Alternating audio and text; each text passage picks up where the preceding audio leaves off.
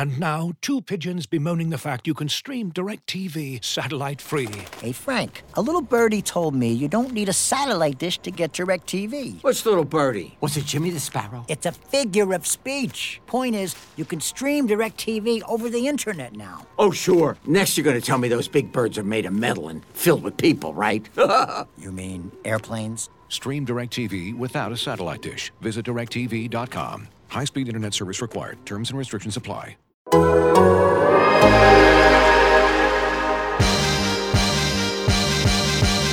down to dunk. And I'm down to dunk. I'm down to dunk. This is J-Dub, and I'm down to dunk.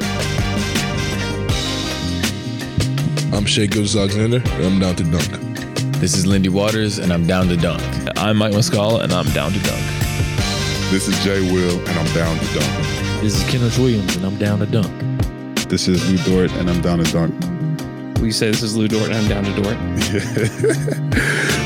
This is Lou Dort, and I'm down to Dort. Welcome to Down to Dunk. I'm your host, Andrew Schleck. We're part of the Athletic Podcast Network. Hope you guys are doing well. This will be a solo podcast, kind of. Not really, though. I did a live room on the Athletic app, which you can access if you go to theathletic.com/downtodunk. You can get The Athletic for $1 a month for 6 months. You can join these live rooms, ask questions. So this is a little taste of that. We've done this before in the past. Haven't done one in a little while, but I thought it might be fun to do one today. So I hope you guys are doing great. And here is the live room. Thanks so much for joining today. I am first going to let Barrett L. on stage to ask a question. Maybe not. Let's go to Chad S. Chad, what is your question? Andrew, can you hear me? Yes. Hey, Chad, how's it going? Oh, it's going well, man. How about yourself? I cannot complain.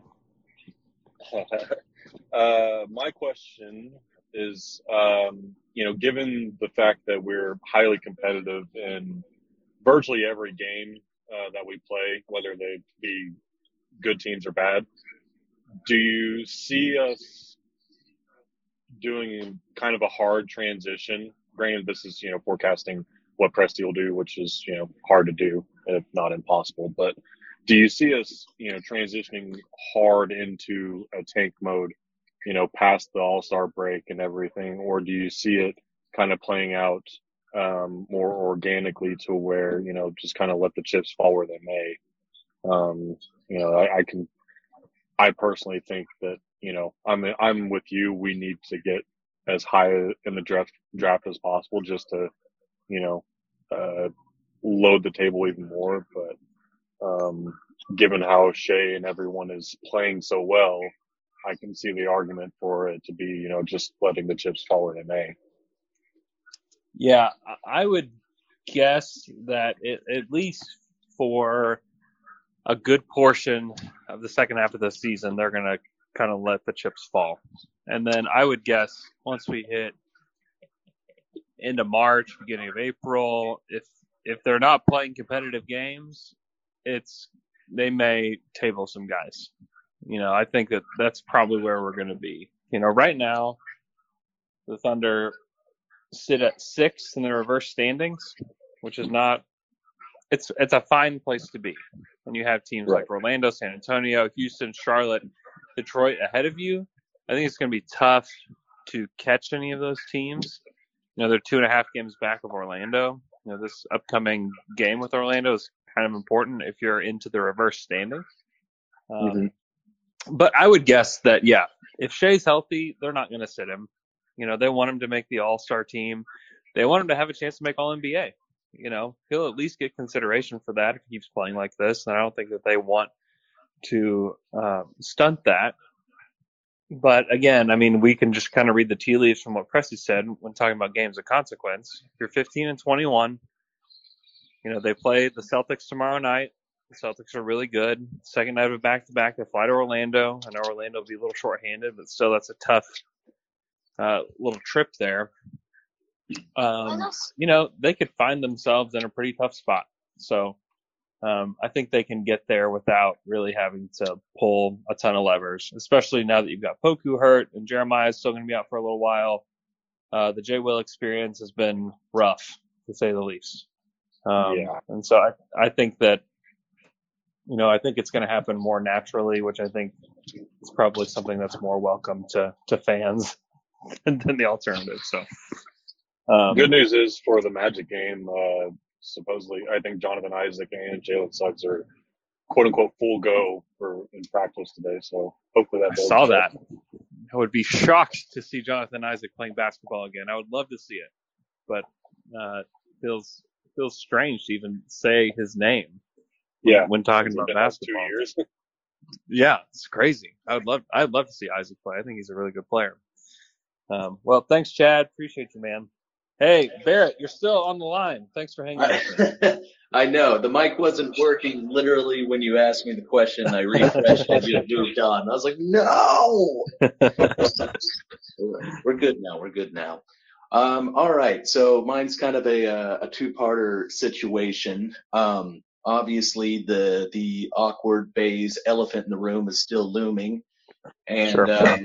one part of my question is, what do you foresee us getting? What would you like to get? I personally would like to just get only draft compensation. I'm not sure I want another player back unless it's a contract we can absorb and that will expire at the end of the season, because if it is another role player that we're trying to put into the core going forward, that would be awkward for trying to have enough room on the roster going forward. Because kind of like last year, like there's not a lot of people that I want to leave, and so basically, if you had to get rid of anybody going forward in order to get another player, or just even if we don't, what would you like the roster to look like going into next season?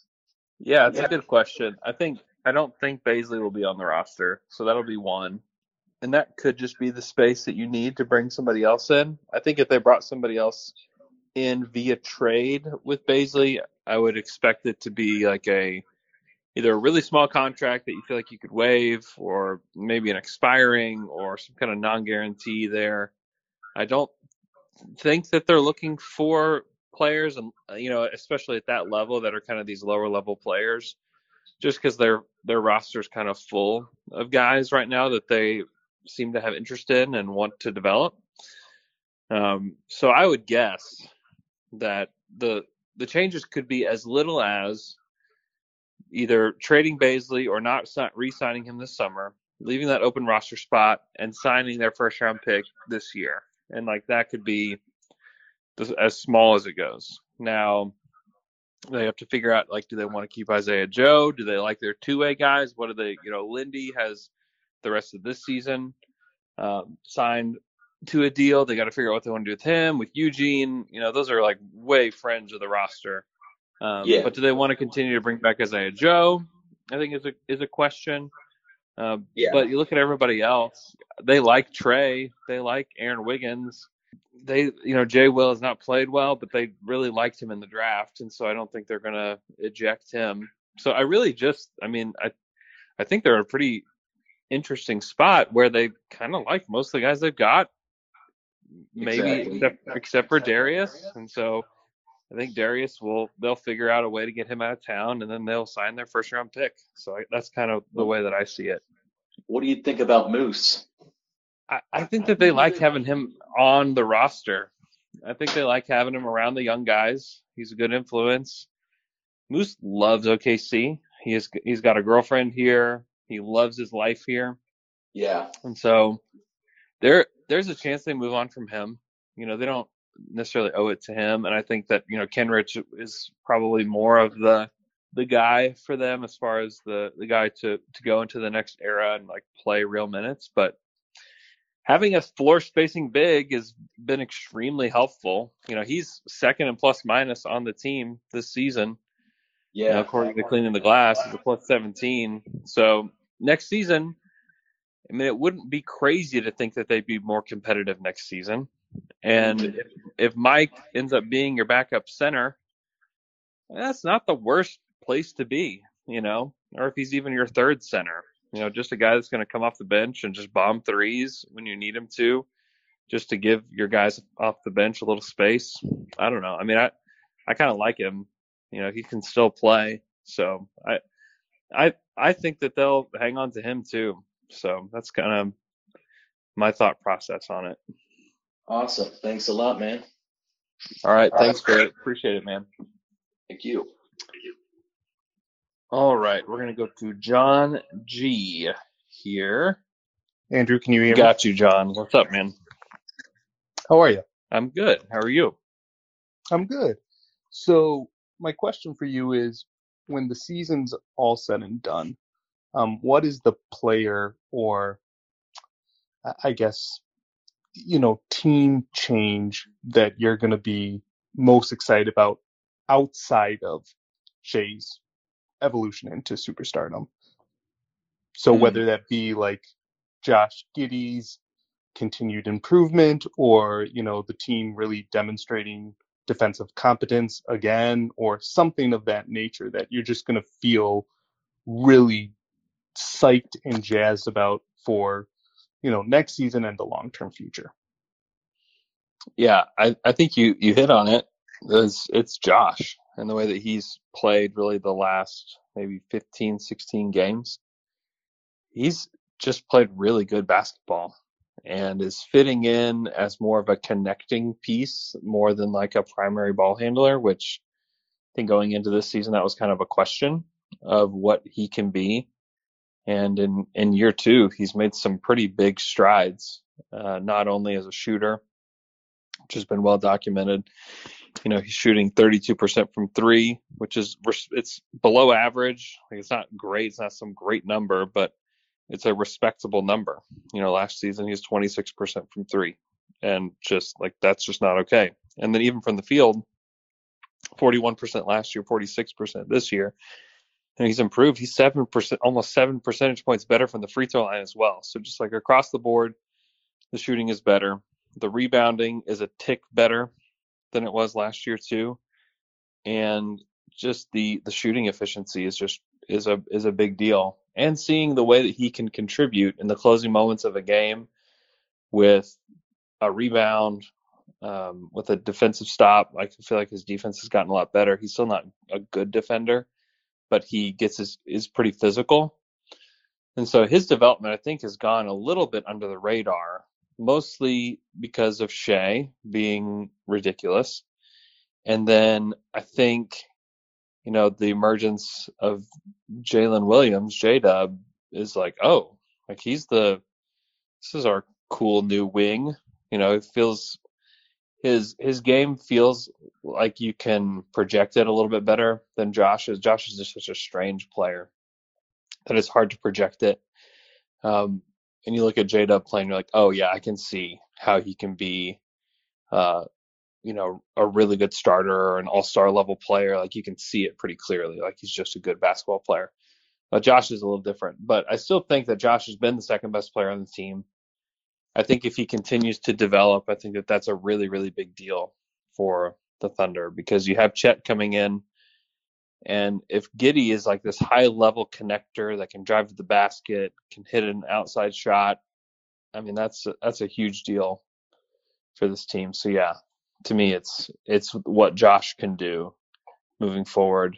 And he's still one of the younger guys on the team. I think people can give him a lot of flack throughout the season just because of the way he's played. But I think he's the third youngest guy on the team. I think the only guys that are younger than him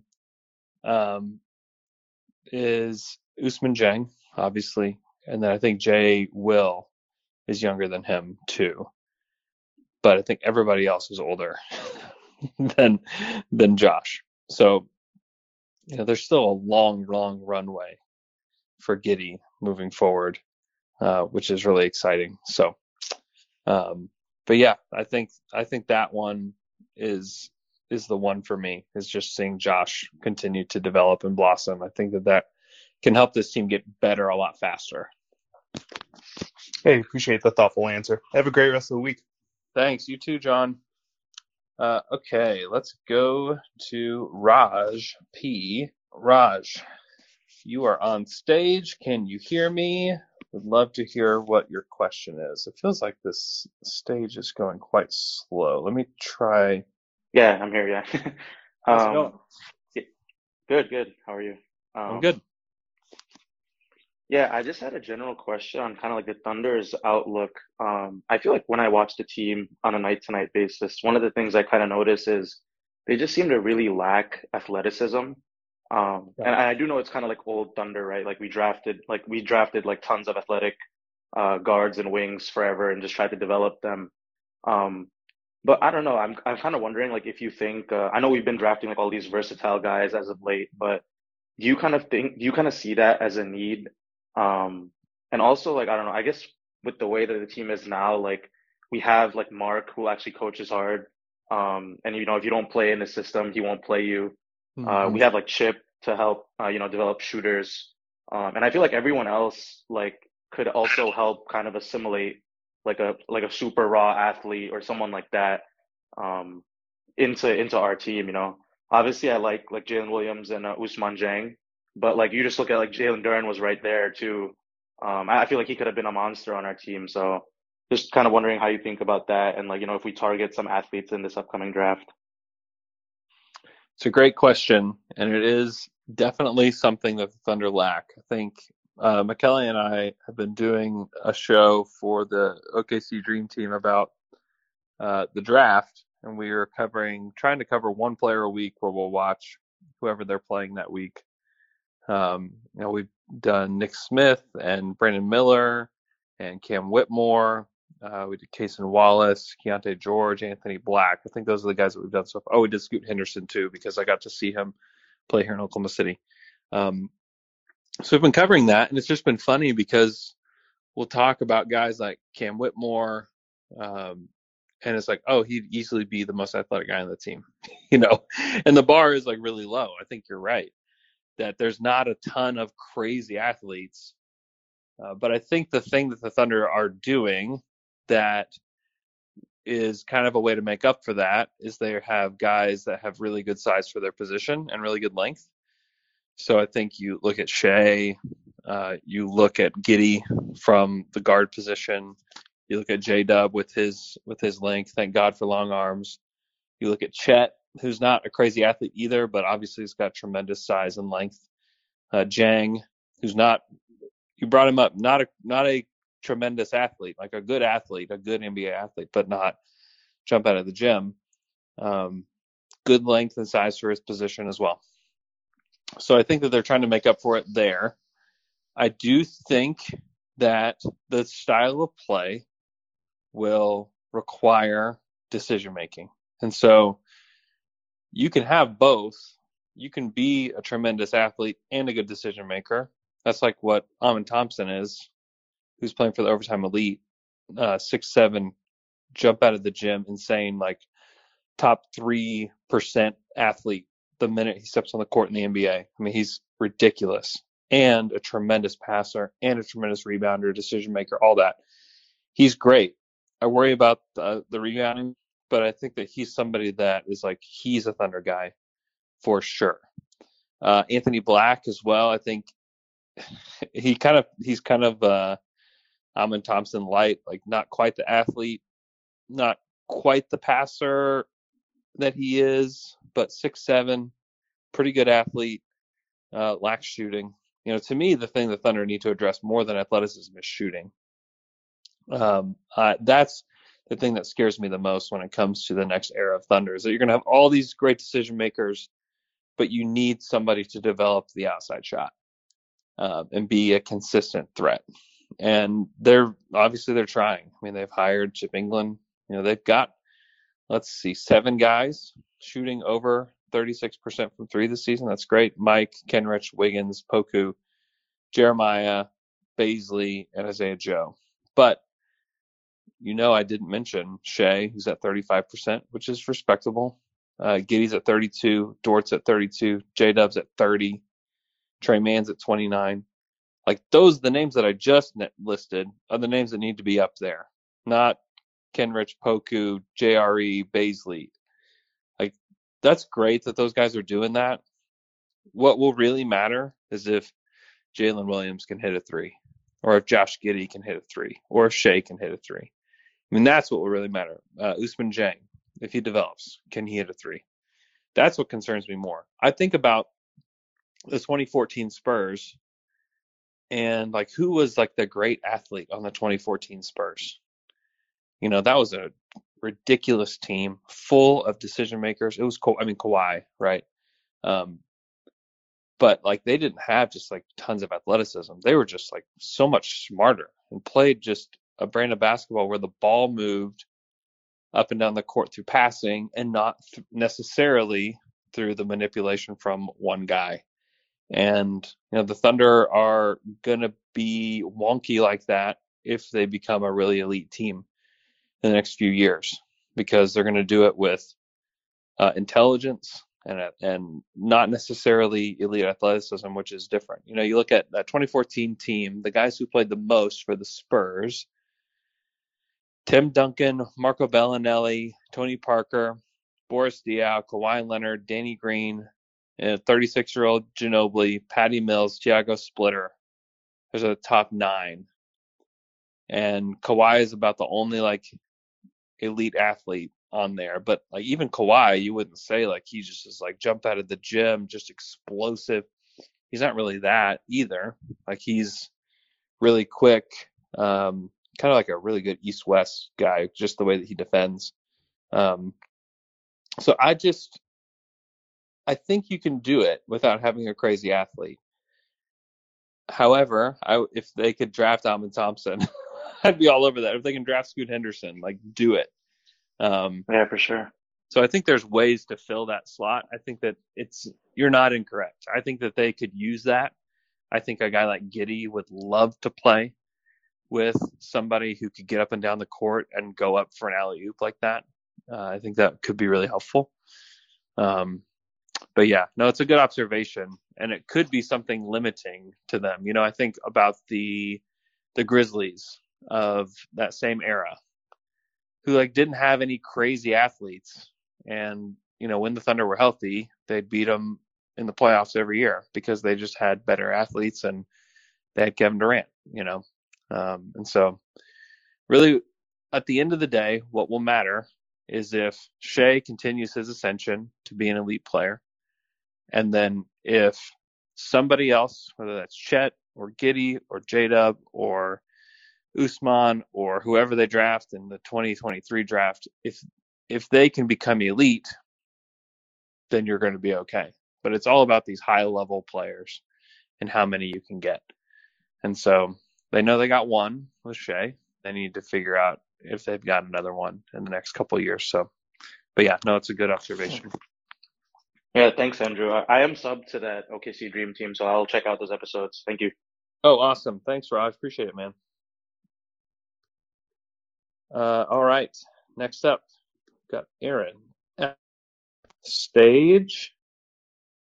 Let's see if we can get Aaron up here. I feel like it's being a little bit slow today. Aaron, can you hear me? Let me try it again.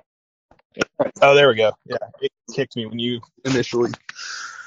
How's it going? It's going good. How are you? I'm doing well. So I was listening to you and McKelly talk about Anthony Black earlier on my drive, and then this started, so it kind of got my mind going. So the question I have for you is, in the draft, say kind of worst case scenario, Thunder fall, they win some games or just fall and they end up in that 10 to 12, 13 range. Mm-hmm. And there's really kind of no one there that they are just like in love with. Is there a world where they kind of punt on the 2023 draft, knowing they have 24 coming up with the potential for a lot of draft picks that they can move up? And so maybe even trade out of that spot, fall back, draft a guy that may take some development, like a Trayvon Brazile, coming off of an ACL injury, that they could just kind of punt on the 23 draft and focus on 24? I think that's totally possible. Yes, I do. it depends on where they land. Like you said, if they're landing in like the 11, 12 spot, like they're going to have to really like some guys there in order to feel like they need to stay. Sam is not afraid to do something wacky. He's done some really wacky things in the past. They haven't necessarily always worked out when he does them. But I could definitely see it happening. I think there's some decent players back there. I haven't watched enough of Grady Dick to like have a feel for what he is as a defender, but I would guess that a guy that's shooting as well as he is in the place that he is in most like mock drafts is probably not the greatest defender. So that, and the fact that he's white and just looks slow. I think I get big Christian Braun vibes from him. Yeah, he's got to be. I think he's a little better. He's got to be a better shooter than Christian was. And Christian, that would not be the greatest player for the Thunder. But Anthony Black is very interesting. Like very, very, very interesting. Super duper young. He's got NBA height and length. Not necessarily. He's pretty skinny. Mm-hmm. But boy, he just, to me, just screams Thunder player with his ability to kind of do a little bit of everything. Yeah. The jumper is super scary. It's like he's got to stop and think and load, and it is not an ideal shot. But he kind of checks all the other boxes. And so I just wonder if he was on the board and they're back there at like 11 or 12. Oh, if he's there at 11 or 12, I think they take him for sure. I kind of think so too. I was very interested in Brazil before he got injured. Yeah. Because he kind of, to piggyback on Raj, like he's a freak athlete, but he's also pretty skilled. Like he can play, and I think he might have even played himself into the top 6. I mean, the way he was playing. So who knows? But he was very intriguing. Obviously, then before the unfortunate ACL injury. Yeah, it's a big time bummer. But this draft is interesting. There's a lot of really interesting players in it, and guys that I think would fit where the Thunder are. And that's where I just kind of think that if the Thunder have a chance to position themselves later in the season to kind of be in that like 4, 5, 6 range rather than the 8, 9, 10 range, I think they would rather be 4, 5, 6. So, okay. So then kind of the inverse to that, is there a chance that they package their 24 picks and try to move up if they end up 10 or 11? I think you do if you can get up to 3. I think you absolutely do if you can get up to 3. I don't know if you do it if you can't. I wouldn't do it for the 4th or 5th pick in this draft. I'm not the biggest Cam Whitmore guy. I don't necessarily think that he's a Thunder type of pick, even though like if you just look at the kind, like the archetype of player that he is, where it's this big wing that can play the 3 or the 4, physical as all get out, can finish at the rim, can theoretically shoot it from outside, runs like crazy. Like, yeah, all that sounds great. But then you kind of watch him play for a little bit and you're like, oh, okay. Like he doesn't ever pass. Like he's just a bucket getter. And, he's plus Darius Baisley is what you're saying. Yeah, he's like Darius. He's like who Darius thinks he is, So, yeah, I like Cam. I think he's going to be so much fun in the league. I think that he's like if he ended up with somebody like the Hawks or something like that somehow, I think that would be a great spot. Like he needs like a really good point guard to play with him. But yeah, I would, and then from there I would just kind of trust the Thunder to draft whoever at like 6 or 7 or whatever with Jarris Walker, or if they think Keontae George has potential, as a scorer, But yeah, no, it's going to be really interesting because if the Thunder can add a really good piece to this core, they're close. They'll be a lot closer than what people are ready for. So Yeah. Yep. Awesome. Well, thanks, Andrew. Appreciate it. Yeah, thanks, Aaron. Appreciate it, man. Let's see. Let me see if we can get Bryson up on stage a little bit smooth. All right, Bryson, you are on stage. Maybe. Bryson, can you hear me? You hear me now, right? Yes, got you. What's up, Bryson? Okay. So sorry. How's it going, man? It's going great. How are you? Hope you had a. Oh, I'm getting by, trying to make the new year a good one, I guess. Started off right, but yeah. So I kind of had a question based off of kind of what y'all were just talking about. I guess like a preference. What would your preference be in terms of, kind of how the draft plays out? Let's say we land, somewhere between 7 and 9 or 10. Exactly where you don't want to be in the lottery. Would you prefer some sort of, I guess maybe a consolidation if you think, maybe if they have an eye on a guy that they know they can get in the sweet spot, or, would you prefer to try and move up and use some of these lesser value kind of picks to try and get more options in this draft? Because that's kind of what I'd rather do. Take as many pieces of the pie of the best pie that's coming in the next few years. You know what I'm trying to say? Yeah. I think that they will definitely look at all their options. That's something that Sam's really good at. Right. Is taking a look at all the options that he's got. He's going to make all the phone calls, and I think they'd consider trading their own pick moving forward more than they have in the past. Maybe even starting in 25. I don't know that they would necessarily look to trade their own 24, just because there's still a chance the Thunder aren't great next year. Totally. You don't know how Chet's necessarily gonna play with everybody, but we don't know how he's gonna show up. But I was thinking, even if you could, Presti, so you get like a 7 or 8 pick, and he's like, yeah, I'd rather drop a little bit, get the same guy I want. I think he could flip maybe the 7 or 8 picks, some garbage picks down the line, and get some real other valuable assets, for that. So yeah, I just didn't know what maybe your preference would be. My preference personally would be draft as high as you can. If you can draft in the top 5, try to draft somebody in the top 5. Because every year there's going to be difference makers in the top 5. And so if the Thunder can position themselves here down the stretch to draft in the top 5, that's what I would want. Would you prefer to push chips in on a top 5 draft pick this year, or hold out for a disgruntled superstar? I'd rather pick in the draft. Agreed. Yeah. Because I just don't think you can control who that star is going to be. Totally. Yeah.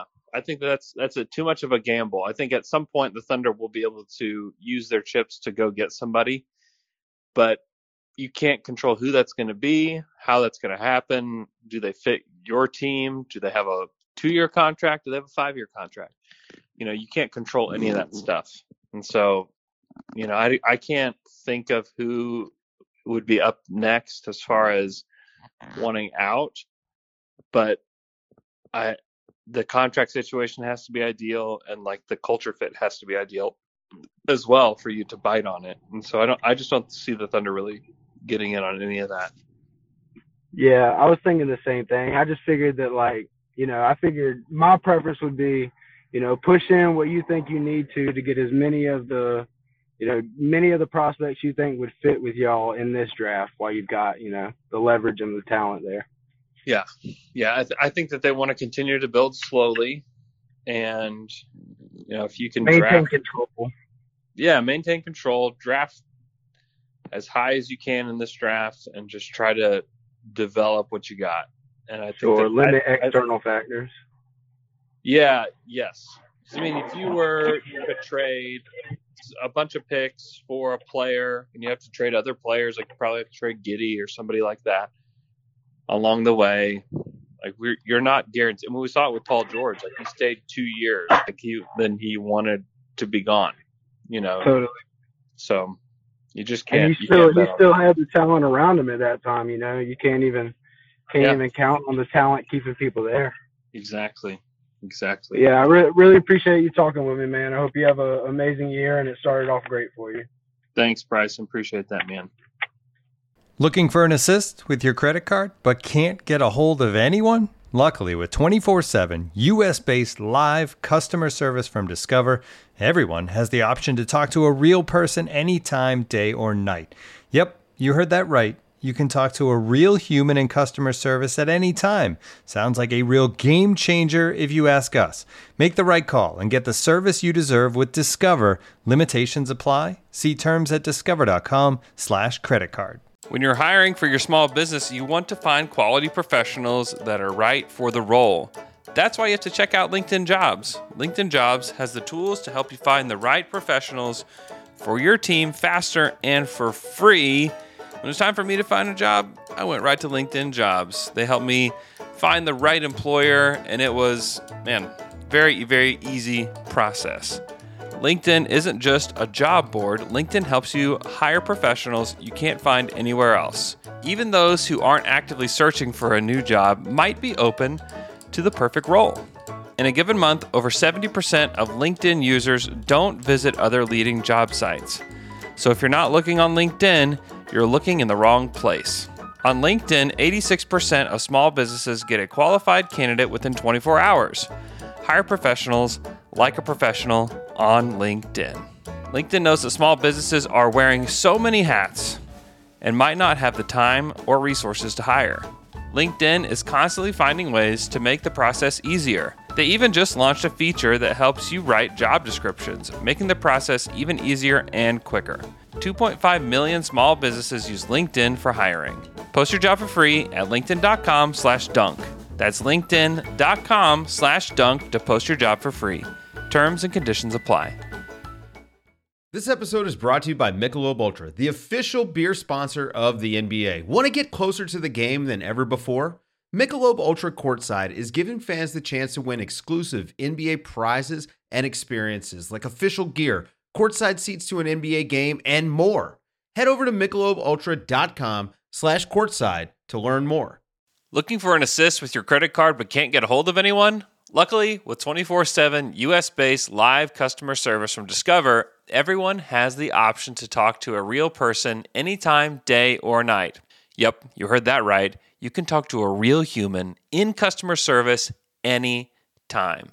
Sounds like a real game changer if you ask us. Make the right call and get the service that you deserve with Discover. Limitations apply. See terms at discover.com/creditcard. All right. Up on stage, feel free. I'll stay on for a few more minutes. Travis C. asks, do you think that Lindy could get some more time on the court soon? I think the emergence of Isaiah Joe has complicated that for Lindy because it's essentially like a token shooter. So I'm not totally sure. I think the Thunder know what Lindy is, and I'm not sure that he's a high-level role player or a good enough role player to stick. So I wish that he was. I really like Lindy. I think he would be a great fit culturally too, moving forward. But yeah, I really like him. Let's see. Let's go to Colin W. here on stage. Colin, how's it going, man? Hey, I'm good. Thank you for posting this and taking a second to answer my question. I've been listening to Doug for a real long time now. Thanks, man. Yeah, you guys are something special. Anyways, my question is about just the Western Conference rookies.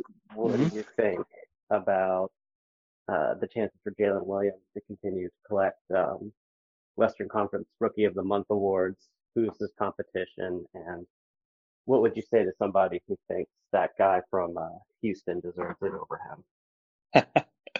Let me pull up the stats for the last couple weeks for the rookies real quick and see. I do think Keegan Murray could be a guy that's competition. I do think the way that Jabari Smith has played will definitely be a level of competition as well. Thanks for helping me remember his name. Yeah. No, it's all good. I thought you were actually making a joke about not wanting to say his name. um, let's see. I'm trying to sort through here for the rookie numbers.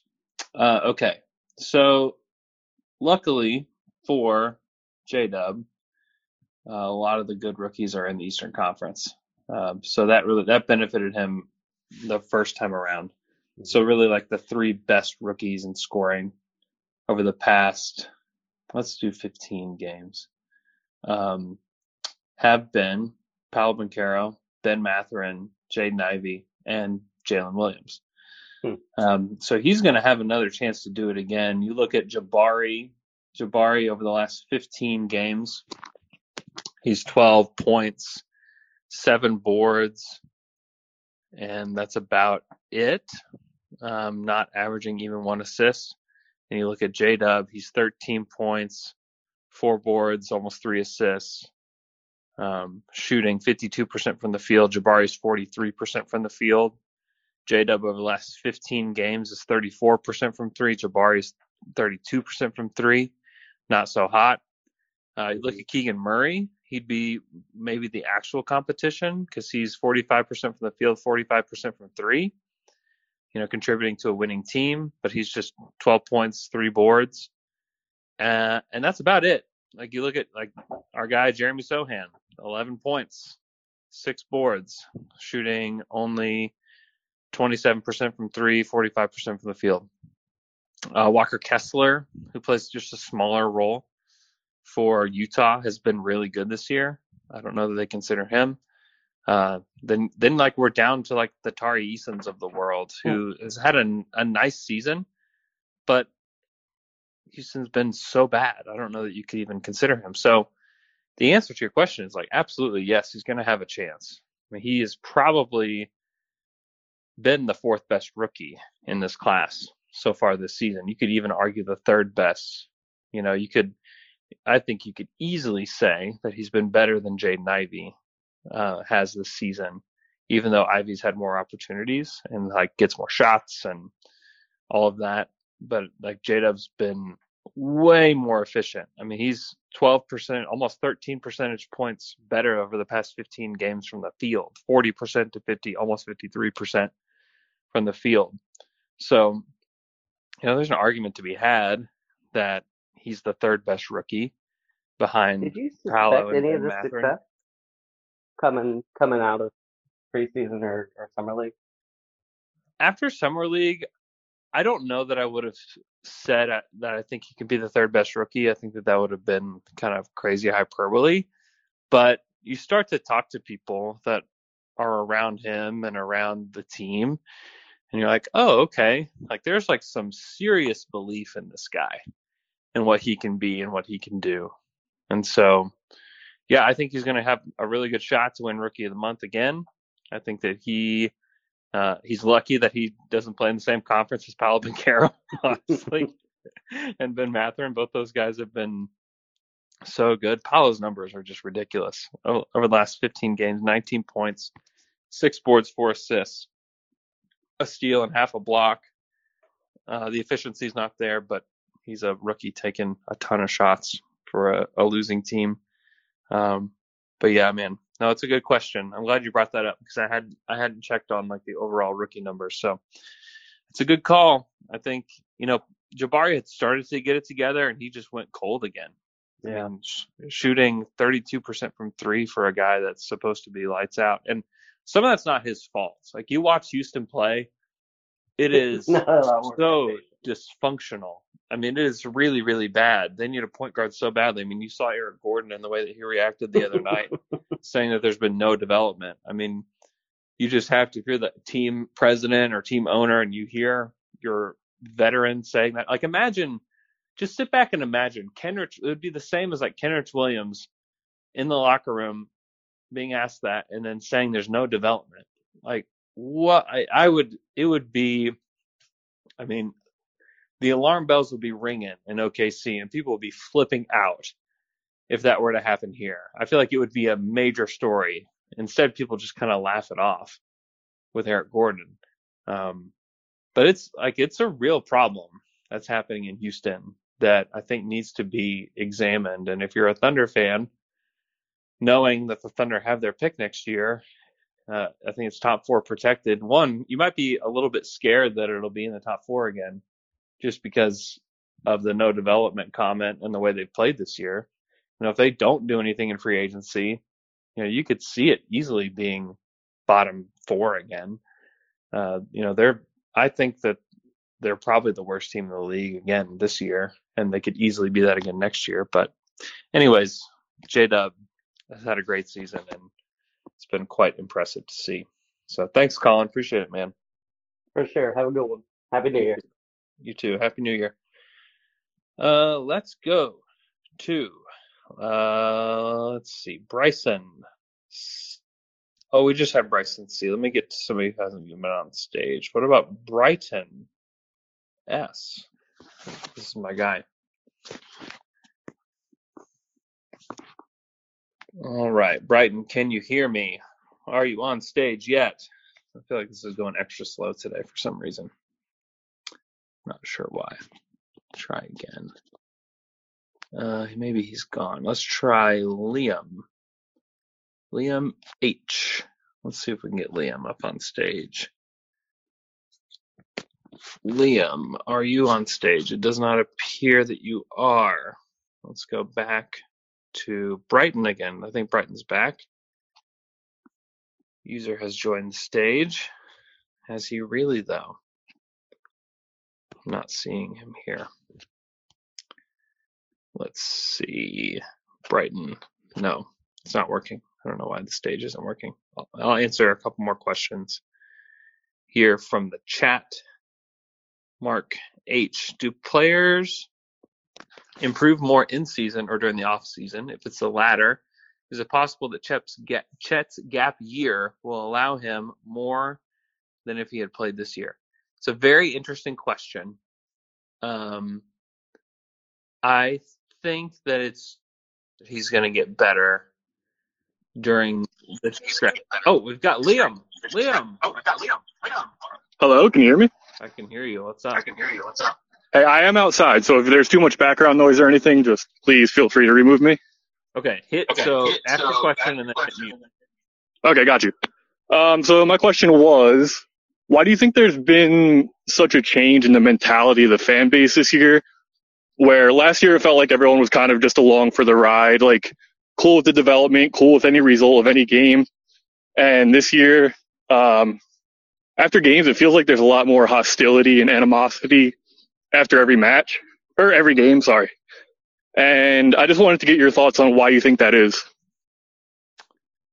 Yeah, I think that it comes with a degree of expectation from some fans. I don't think that's the whole fan base. I think that there's a sector of the fan base that feels that way. But I think that you feel disappointed, certainly after a game like the Hornets game, where I think the Thunder are clearly further down the road than the Hornets are, and just a better team, better franchise, better roster, better coach, better everything. And then you lose that game, it feels like, I think there can be some frustration there. I think that any sort of feeling like that comes with it's from the thought of expectation. I think one of the reasons why the Westbrook, Paul George, Melo team was so frustrating to watch was, even though they've won like way more games than any of the teams that we've watched the past few years, is that there's just so much expectation behind what they could do and who they could be. They go and they beat the Warriors in Oklahoma City like a drum, and you start to just like fantasize about like what they could be and what they could do in the playoffs, and then they just wet the bed night after night after night, and it's just like maddening to watch. So I think some of that's there. I honestly haven't seen a ton of it. Maybe I'm just not paying as close attention to it as I should be, but I feel like a lot of people are a little bit along for the ride this year. Maybe I'm wrong. I think the case that I'm thinking of specifically is like not the hatred, but the sort of I guess hostility is a good word towards Giddey in particular. It feels like a lot of people are kind of trashing him. Not so much the past month or so, but before that there were a lot of calls talking about, or not calls, tweets talking about trading Giddey. even so much to the extent that he liked that tweet on Twitter about seeing the fan base trashing him. So I guess that's what I'm thinking of in particular, where last year it felt like anytime he did anything, he was like basketball Jesus to us. And this year we see people talking about trading him. Yeah, I hear you there. I did see that. I thought it was jumping the gun, certainly. I think it is not dissimilar from what I was just saying. I think that people had certain expectations of who he could be, and you hire Chip England, you bring in a shooting guru, you expect this guy to shoot better. That's just not the way that it works, though. It takes time. He's still shooting below league average. Even from three over this past stretch, he's been very good. But overall, throughout the whole season, he's still shooting below league average from three. So he's got a ways to go. But I just think that it's just from our culture just has this mentality of like you can have it and you can have it right now.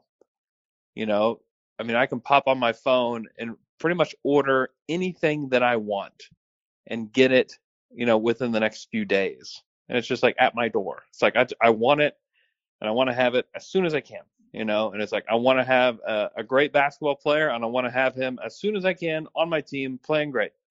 And we see the huge leaps that Shai has made. And I think that Giddey is the way that people thought about Giddey is almost a backlash of the giant leaps that Shai has made. Where it's like, well, look what he's done. Why aren't you doing this? Or why aren't you a lot better? And it was a little wonky to start the year, and it took some time to get going, and it's starting to look really good. I feel like Giddey's actually been one of the better I think he's easily been the second best player over the last month or so on the team, and I think people just wanted that from the jump. So I think it just comes from a lack of patience, honestly, if I were to look at it. But thank you so much for the question, Liam. I'm going to go one more. Yeah, thanks for having me on. Have a good one. I'm going to go one more Brighton on stage. Let's try one more time, Brighton. Andrew, can you hear me? I got you. What's up, man? All right. How we doing? I'm good. How are you? Doing good. Thank you. Hey, I thought I'd give you a quick little story and then rope that into a question. So Yes. me and Timmy, we did Shai's Christmas lights this year, which was really cool experience. Yeah. And Yeah. and so do what? Yeah, keep going. I want to hear this. Okay. So I'm sitting there putting a wire together in his driveway, and I just hear behind me in Shai's really deep voice, "Hey, man, what's up?" And so I turned around, and I'm like, "Oh, hey, Shai." And as I turned around, he's walking his Doberman on a mini four-wheeler, And I'm just like, that's hilarious. And, what a fun way to meet Shai. And he was like, "Hey, how's it going, man?" And so anyways, it just reminded me. I'm like, this guy is, what is he, 24? I mean, he's still just kind of a kid, he's my age. Like if I had the money he had, I'd be walking my dog on my mini four-wheeler too, So anyways, my question is we see what he's doing right now. He's averaging 31 and 6 and 6 or something like that. And obviously the team around him, they might be guys of the future, but they're not, kind of here now like he is. So he's only 24. He's still a young dude. He's not even, he's 3-4 years away from his real prime. So if this is what he's doing now, what do you think Shai is going to be doing when he's, 28, 29, 30 years old? Is it a similar stat line because guys progress with it? Or is he doing even more? Is this guy a future MVP? What do you think? Yeah, it's a good question. I think that you can start letting your mind run a little wild with him, just with what he's been able to do so far this season. When you think about the game winners, you think about the team mentality that he has. There was a piece written in the New York Times over the past few days about Shai and the way that he prepares in the off season. And essentially he just uses his friends, from when he was growing up to help him. And he had one of his buddies actually move here to Oklahoma City to be his day-to-day manager and all of that stuff. So he really just leans on his friends from childhood, which is not totally uncommon for NBA players, but it's still pretty cool to know that that's what Shai's doing. But I think that he can I think he can totally be an MVP candidate. And it depends on the success of the team and how good the guys around him are going to be. Like, how good is Chet Holmgren going to be? How good can J-Dub or Giddey or any of those guys be? I think they're going to have to help carry this team to a different level. But if they can get there and be one of the best teams in the NBA, I don't see why he can't be kind of what James Harden was, but with more of a team mentality, more of a guy that can play off ball and succeed in the system that Mark has. But yeah, I think he can absolutely be an MVP candidate in the next 5 years and be a guy that is, if he can start winning playoff rounds in the next 5 years, like, yeah, without a doubt. I think he's definitely going to be an all NBA type of guy. It's pretty wild. Not many guys average 30, and when they do on bad teams, it's usually because they're just chucking. And that's not what Shea is. Like Bradley Beal did this a couple of years ago where he's averaging 30 points, but he was kind of all alone on that Wizards team without much hope around him. And so I think he's closer to like the trajectory that Devin Booker was on, but I don't know. I think Shea has a chance to be better than Booker, just with the package that he has. And he really needs to start shooting threes. Like, that's the thing that in the next couple of years I'm waiting to see if he can get his 3-point numbers up, just the attempts. Like, give me to 5 attempts, give me to 6 attempts rather than just like the 2 or 3 that he's at this year. A lot of nights he doesn't take any. But in this league, if you want to be successful as a guard, he's got to shoot more threes. And also, like, you just watch him the other night, even against Philly, like, he is on the ground all the time. And so I worry a little bit about that. And so, like, let's get you shooting some more threes, some little bit easier possessions on your body. And I think that you can have like a very, very efficient, 28 to 32 point score in the league. And if you can do that on a winning team, then you are an MVP candidate. You are Jason Tatum. I had a scout tell me the other day that he's got like the same like mentality that this particular scout saw in Jason Tatum. And so, yeah, I think he's absolutely, you can let your mind run a little wild with him, which is pretty fun to have another one of those guys in Oklahoma City. So thanks for the story, Brighton, and thanks for the question. Absolutely. Thank you, Andrew. I like the kind of more selfless James Harden idea. I think that would be just fantastic. So you mentioned, he has his friends and all that. We met his friend, his manager, and his girlfriend, and all 3 of them, they're just some of the nicest people ever. So, they fit into the kind of Oklahoma City mold pretty well. So appreciate you, Andrew, and thanks for all you do, man. Thanks, Brighton. Appreciate that, man. Yeah, that's great insight. It's great to have people that have kind of been around Shea. Like, he just kind of is a normal, nice dude. So absolutely. All right. Yeah. Thanks, Brighton. Appreciate it, man. See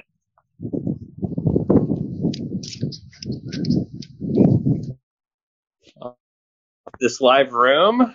If you want to do more of these, let me know on Twitter that you enjoyed this, and we'll try to do a few more of these. This is going to take the place of the Monday pod today just because Michele was unable to join me. So appreciate all of you for joining me here on the Athletic Live Room.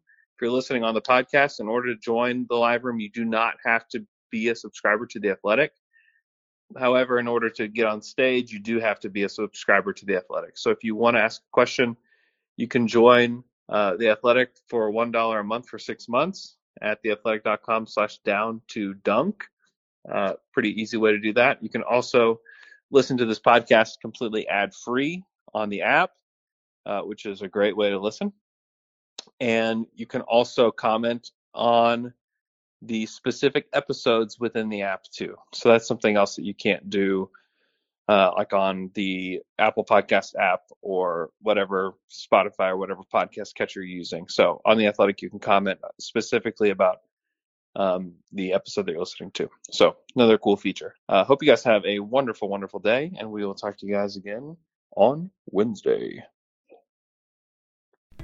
As you've probably heard by now, we've teamed up with BetMGM this season. We'll be using BetMGM lines to make all of our picks, and we'll have special offers for our listeners each week. If you haven't signed up for BetMGM yet, use bonus code The Athletic, and you'll get a 1-year subscription to The Athletic, plus up to a $1,500 first bet offer on your first wager with BetMGM. Here's how it works.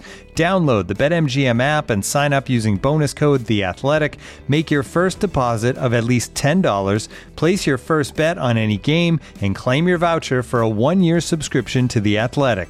See BetMGM.com for terms. U.S. promotional offers not available in D.C., Mississippi, New York, Nevada, Ontario, or Puerto Rico. Gambling problem? Call 1-800-GAMBLER. Available in the U.S. Call 877-8-HOPE-NY or text HOPE-NY 467-369 in New York. Call 1-800-NEXT-STEP in Arizona. 1-800-327-5050 in Massachusetts. 1-800-BETS-OFF in Iowa. 1-800-270-7117 for confidential help in Michigan. 1-800-981-0023 in Puerto Rico. First bet offer for new customers only in partnership with Kansas Crossing Casino and Hotel. Don't forget, if you haven't signed up for BetMGM yet, use bonus code The Athletic, and you'll get a 1-year subscription to The Athletic, plus up to a $1,500 first bet offer on your first wager.